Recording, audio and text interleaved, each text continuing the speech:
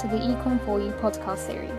I'm your host, Sanjana, and the aim of my podcast is to interview professionals of different industries in order to understand how we can develop our economy for the better.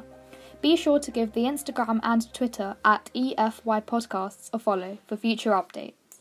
So today I'm delighted to introduce Brett Hennig, author of The End of Politicians and director of the Sortition Foundation. So Brett, could you just briefly introduce yourself and your role? Yes, I'm Brett Hennig. I'm actually Australian, but I live in Budapest in Hungary, and I co-founded the Sortition Foundation in Cambridge in the UK. Okay. We, at the moment, help deliver citizens' assemblies, which involves randomly selecting people and bringing them together in an informed, deliberative environment to talk about current issues such as the UK Climate Assembly, also in Scotland, the Scottish Parliament's having a climate assembly soon, and various other topics as well, such as traffic congestion in Cambridge or hate crime in London, lots of different topics. Okay, so could you explain exactly what sortition is and how and why it's better than the existing ways that political decisions are made? That could be a very long discussion. But, as briefly as you can. Sortition is just a technical name for random selection. So it's actually the use of random selection to fill political posts. So in ancient Athens, many people don't know, but sortition was regularly used to fill the vast majority of political posts in the so-called birthplace of democracy. In the modern day equivalent, they're randomly selecting people to bring them together to talk about political topics. Now, why would you want to randomly select people? Well, one is that you can actually get a demographic sample. So you can actually make sure that the room of people talking about the topic is actually a microcosm of society. So, there will be lots of young people in the room, there'll be half men, half women, etc., etc. This means that you actually find out what an informed sample of people mean, and what you avoid is the kind of lobbying or stacking that you can see. If you have an open meeting and say, who wants to talk about climate change, then of course you get all the activists and you potentially get business lobbyists or climate change deniers or something.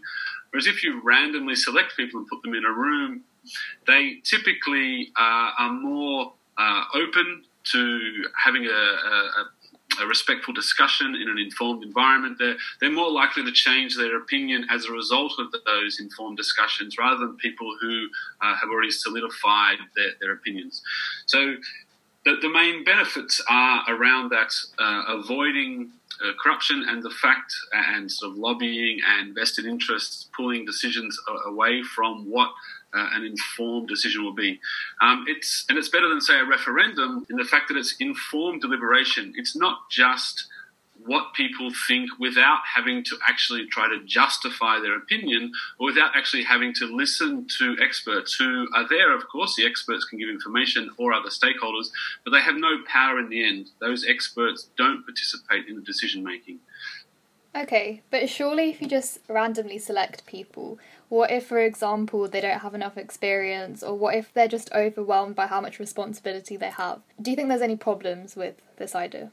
Yeah, so the experienced one is interesting. There's a kind of a myth that if you win an election, therefore you are experienced in making laws or something, and I think that's completely not true, really. If you win elections, it means that you're good at winning elections.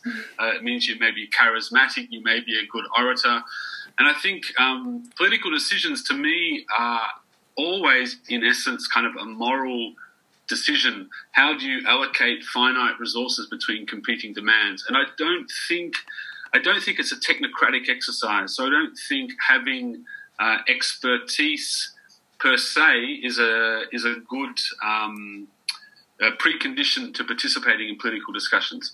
Of course, what they do at a citizens' assembly is you get a whole broad array of experts and stakeholders present to the people and say, this is what we think you should do. So you do, in some sense, give the participants access to information to try to make sure that they're not basing their decisions on completely wrong facts, etc.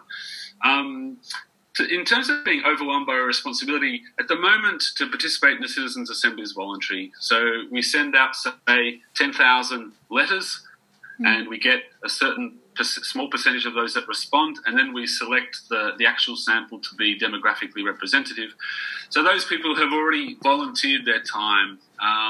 There is obviously some skewing in that registration. We get more highly educated people who respond to the original invitation. So the second step, random selection, actually corrects that skewing to make sure that it is actually not dominated by university-educated people, for example.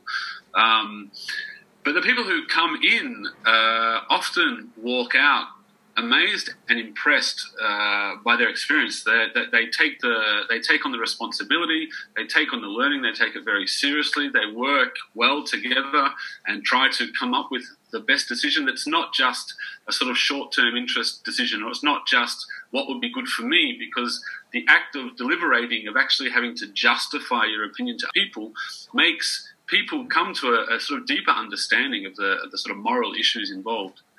Okay. Have there been any modern attempts already? Because you mentioned that in Athens in the past they used this method of sortition. Has there been any modern attempt of this, and how successful has it been? Yes, many, hundreds. So okay. the UK just finished a climate assembly sponsored by 6 parliamentary committees in the House of Commons. Okay. So that finished just recently, and that's coming out soon. In Scotland, there's a Citizens' Assembly on the Future of Scotland, which will be looking at sort of post-Brexit, what should Scotland do? That's in process right now. And the Scottish Parliament have also launched, are about to start a Citizens' Assembly on climate change, probably in October, November this year. President Macron in France held a citizens' convention on climate as well. That was kind of a direct response to the Yellow Vests protests about how should society deal with climate change, because of course they proposed an increase in fuel tax, and that led to massive protests. So he said, well, why don't we randomly select a representative bunch of people and let them decide? And his responded very well to that. There's an OECD study, the Deliberative Wave, which you can find on the OECD website, which details, I think, approximately 300 such events in the last few years. Okay. And so they're seeing this steep increase in the number of events where you randomly select people and bring them together. There are small examples in the US. There are many, many examples in Canada. There's a few in Brazil, all over the world. In Korea, in Japan, they're using it. In Australia, there's 20 or 30 examples. It's really a worldwide sort of movement, if you like. Okay. I was unaware that it was this commonly used, which is really good to hear. But you mentioned that a lot of these citizenship assemblies are focused on issues such as climate change. But do you think on a large scale, for example, if we want to deal with Brexit in the UK, do you think that this sort of sortition would still be helpful? Yeah, I think the more complex the issue, the better, in a sense. I mean, if you apply a referendum to a complex issue, you reduce it to a yes/no, and it's really not. It's really a bad device, if you like. Whereas this sort of deliberative forum, where there are trade-offs, every decision will have positives and negatives, and each decision will impact other areas. That's precisely what these kind of long-form deliberative events are about. They typically last for at least 3 days, sometimes up to 8, 10, 12 days. I mean, the famous example is in Ireland when they talked about the constitutional ban on abortion, which led to the referendum that overturned that constitutional ban. They spoke about the issue, I think, for 7-8 days with 100 people, and they could really get to the sort of ethical crux and really then decide on what they think should happen. So the more complex, the better, in a sense. And the fact that there's been a few recent ones on climate change, that's quite new. Previously, they've been on a wide array of topics. You know, how should you redevelop this area? How should you reduce congestion in this area? How should there be a nuclear waste dump in South Australia, for example? In South Korea, they talked about should they restart a nuclear power reactor in the wake of Fukushima, etc. So the complexity, they're ideally designed for complex issues. So to me, they could apply to any issue, essentially. Okay. Yeah, if we'd had a citizens' assembly before Brexit, I think it could have profoundly affected how people voted, because if they saw what a randomly selected representative sample of people thought about that, that might have swayed a large number of people in how they voted. Yeah, and it would have reduced some information gaps, I think, as well.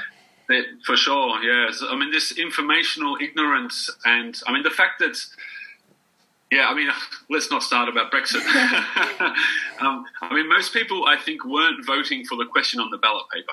Let's put it that way. Yeah, okay. So I was thinking, in the UK is relatively small, so something like this would be easy to apply, especially in America, because they're run by like different states. How do you think this idea would work in that context? Because it's a much larger context. Yes, sure. So there was a very impressive event recently called America in One Room.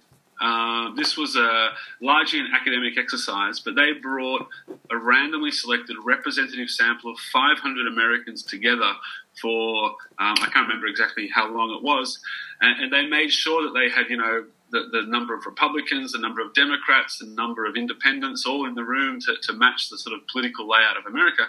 And you see the same things happen, essentially. These people, face-to-face, deliberating with each other and coming to a sort of more empathetic understanding of the other people's views. Or like, they'd come out going, wow, yeah, why are we so divided? Why don't we have these things more often? Because, of course, the promise of the internet, I think, of sort of opening up society has failed. And actually, if anything, it's sort of closing down society and making society more kind of,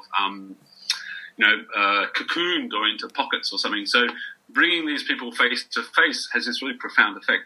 So I don't see any reason why it couldn't happen on any scale, really. To argue that it couldn't happen in a large country would be the same as arguing that a legal jury couldn't happen in a large country, because it's the same sort of principle. Yeah. You're randomly selecting a small bunch of people to be in an informed, deliberative environment, and the hope is that that bunch of people would make the same decision that any randomly selected bunch of people would make. Yeah. And so that does not matter on the size of the country, for example. Okay. So I was just interested in exactly... So you mentioned that there's 2 stages to choosing the group of people. How often would they be replaced, and would people be chosen more than once? Yep. So at the moment, the citizens' assemblies are just one-off events. So these people are selected, they meet for, say, 4 weekends, and then they go away. And the next citizens' assembly, you choose other people. Mm-hmm. If you actually institutionalised a citizens' assembly and made it like a permanent part of our democracy, for example, in the UK, say we replaced the House of Lords with a permanent citizens' assembly. So there was a group of 500 randomly selected representative sample of people who had to debate every piece of UK legislation. Then how would you do that? That's a really interesting question. I would propose something like they serve for 1 or 2 years, perhaps, because, of course, you have to take 2 years of your life out of your real life and to be able to get back to your life. Yeah. And then perhaps replace, I don't know, a third of them a third of the time, or a half of them, halfway through. So you have a bit of continuity and a bit of new people coming in. So something like 1 or 2 times. I would pay them perhaps 2 or 3 times the average wage, so that for the vast majority of people, it would be a really profitable 2 years. And so people would say, yeah, I'm going to do that because I'm going to come away with, hundreds of thousands of pounds for 2 years. And then, of course, the process is really important. Who selects the experts? Who facilitates the discussions? I mean, all these sort of technical questions are really important. The good thing is that we have a lot of experience now, and we know how to do it well, and we know how to review these systems and make sure that they are actually unbiased, or as less biased as possible. Okay. So, talking about the Sortition Foundation, could you tell us a little bit more about how it was founded and what you do? Yep. We were a bunch of friends in a cafe in London a few years ago. Okay. And complaining about how our democracy seemed to be broken and not working very well.